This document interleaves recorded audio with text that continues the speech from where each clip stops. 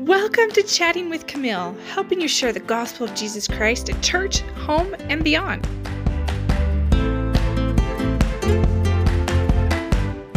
Welcome! Let's talk about ways that you can share the gospel of Jesus Christ at church. We're going to go over ways that you can teach the lesson, How Can I Share the Gospel? This lesson is taught November 27th. This is the Sunday after American Thanksgiving and right before December. It's also the week where we just finished talking about Jonah. It's a popular one in the Bible, so it's an easy one to talk about. I have a free printable for you where you can cut out a picture of a whale and tape it onto a clothespin so that the whale's mouth opens and closes. Make this whale for this part of your lesson. It's called Chomp Your Fear or It Will Chomp You. Remember with Jonah, he didn't want to go and teach the people of Nineveh. So he ran away, he got thrown off the ship, and he was eaten by a whale.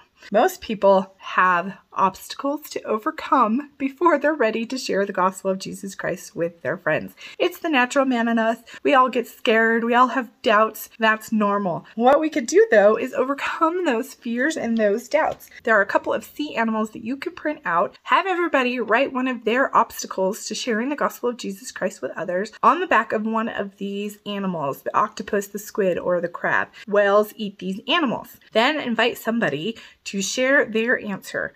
What is their obstacle? And they read it out loud and they put it out in front of themselves. And you come in with the whale chomping along. Here's where the whale's either going to chomp the fear or it's going to chomp you. Obviously, don't hurt anybody. We're just being playful here, okay? They're going to hold up their fear and then they're going to brainstorm ways where they can overcome their fear. Whether it's just to doubt their doubts, right? Or if it's to put their trust in the Lord, like our youth theme has been, or whatever it is, they're going to say something. And if they can't think of something, involve the whole class, let them phone a friend, and slowly as they come up with an answer to overcome their obstacle, the whale gets to eat that fear. Whoever's fear the whale ate now gets to be the whale. This is called a popcorn method, where they now get to be the one with the whale and they get to pick the next person to go. It's a great way to involve the whole class, but you have to also make sure that everybody's comfortable sharing. If there's going to be somebody that you aren't sure is willing to share in front of your class, then make sure you either talk to them beforehand or maybe do a different method. The popcorn method is also great because it's friends picking on friends or classmates asking other classmates instead of a teacher or a leader asking for their input. It's less threatening and it's a great way to give everybody a turn to be the chomper and have some fun. The last person to be the whale would then chomp your fear and then you can end that way. Idea number 2, practice. One of the biggest fears is we just don't know what to say when somebody asks about something, or we're afraid we're not going to know what to say, right? So practice. Have some phrases that you can say together as a class so that you are all prepared. Think about things that you normally do or normally wear even. Do you have a shirt that maybe you use from camp or sweatshirt, right? That maybe has a scripture verse on it or says, let God prevail. Do you have a vinyl sticker? Like I sell those gospel vinyl stickers in my store. Maybe you have one of those on your water bottle. Do you have a CTR ring that you wear? What could you say if somebody asks you about those particular things? And think very specific examples. Don't think generally. If nobody owns the CTR ring in your class, then don't talk about it. Think about things that your class actually has and talk about a specific way that you can answer somebody's inquiry about that. Whether it's, oh, I love your sweatshirt, where did you get it? Or it's, oh, what does the CTR stand for? Or, oh, I know a guy that's so funny with that gospel vinyl sticker. What could you say in response that might share a little bit of the gospel without being overwhelming for either you answering that or your friend who's commenting on something that you have? Think about what you could say about the weekend. You know, we're always encouraged to talk about church when somebody asks us about our weekend. So what specifically could you say this week? Or what could you usually say every week? What kind of things could you actually say? Help them find the words. Again, there's things in their home probably. Maybe they have a picture of a temple in their home or a picture of Jesus Christ. Let them think about it and come up with responses. Write them up on the board. Send them out in an email later on so they can remember and they can practice those responses and be more confident and ready to say something when somebody asks. This also works well with righteous habits. So it doesn't just have to be things that people see, right? It's also things that we do. Why don't you drink coffee? Or why would you never vape? Or why do you go to church on Sundays? Can't you just go Wednesday night and that's good enough? Things like that. You could split up into groups, act some of those scenes out, come up with real responses. Do not say anything in the class that you would not say in real life. So if you wonder if somebody would actually say that, ask them, would you really say that in real life? Or are you just saying that because it sounds good for this class? Make sure that they're 100% real responses that you would really be comfortable saying in real life. You can act them out, you can brainstorm together, whatever works for your class.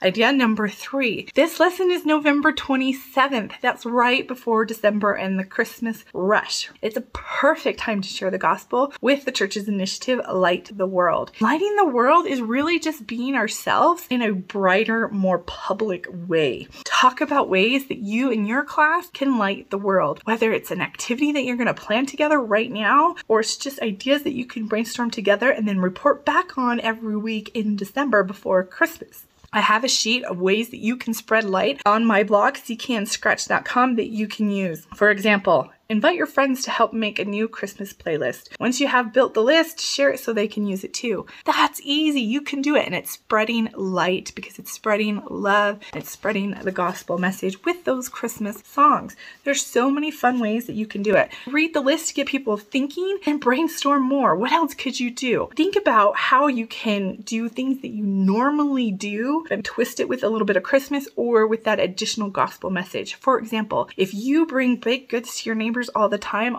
awesome. The next time you bring baked goods to a neighbor, add a scripture on top, or add a picture of Jesus, or ask them about their Christmas decorations. Something that just puts a little bit more of the gospel in your interaction. And again, find a way that you can do that as a youth activity in December. You're already meeting together. Why not put this principle into practice? Idea number 4, remind your class the Lord doesn't ask us to do anything that we can't do, especially with his help. Next year's theme, all things are possible through Christ. Obviously, we can share the gospel of Jesus Christ if we just have faith to act, trust in the Lord, and do those things that he has asked us to do. In fact, as we share the gospel, we're actually gaining greater peace and happiness because we're being obedient to the Lord's commandments, because he wants us to share the gospel with every single one of his children. We all deserve a chance to hear his message and to feel his love. Yes, it might push us out of our comfort zone, just like it pushed Jonah out of his comfort zone to go to Nineveh, but we can do it. A great resource to help you see that you really can do this and the Lord will help you is using the Preach My Gospel manual. There are some great resources in here that you can bring up. For example, the chapter, How Do I Find People to Teach? Obviously, we're not full-time missionaries, but we do come in contact with people all the time, and there's tips in here that will help us bring that gospel conversation in natural and normal ways with love all the time. The ideas in this book include developing the faith to find. So strengthen your own faith first and know that the Lord's going to help you. Like I said, he's not going to ask us to do something that is impossible. Number 2, talk with everyone. And with this talk with everybody, it gives some ideas that are great that you could go over. It says, talk to people about their families. Help them see how the restored gospel can be a blessing to their families. Look for clues of things in their homes or in their yards that you can talk about and form a bond over before you talk about the gospel. Be warm, friendly, and cheerful. Offer to help. Do some service.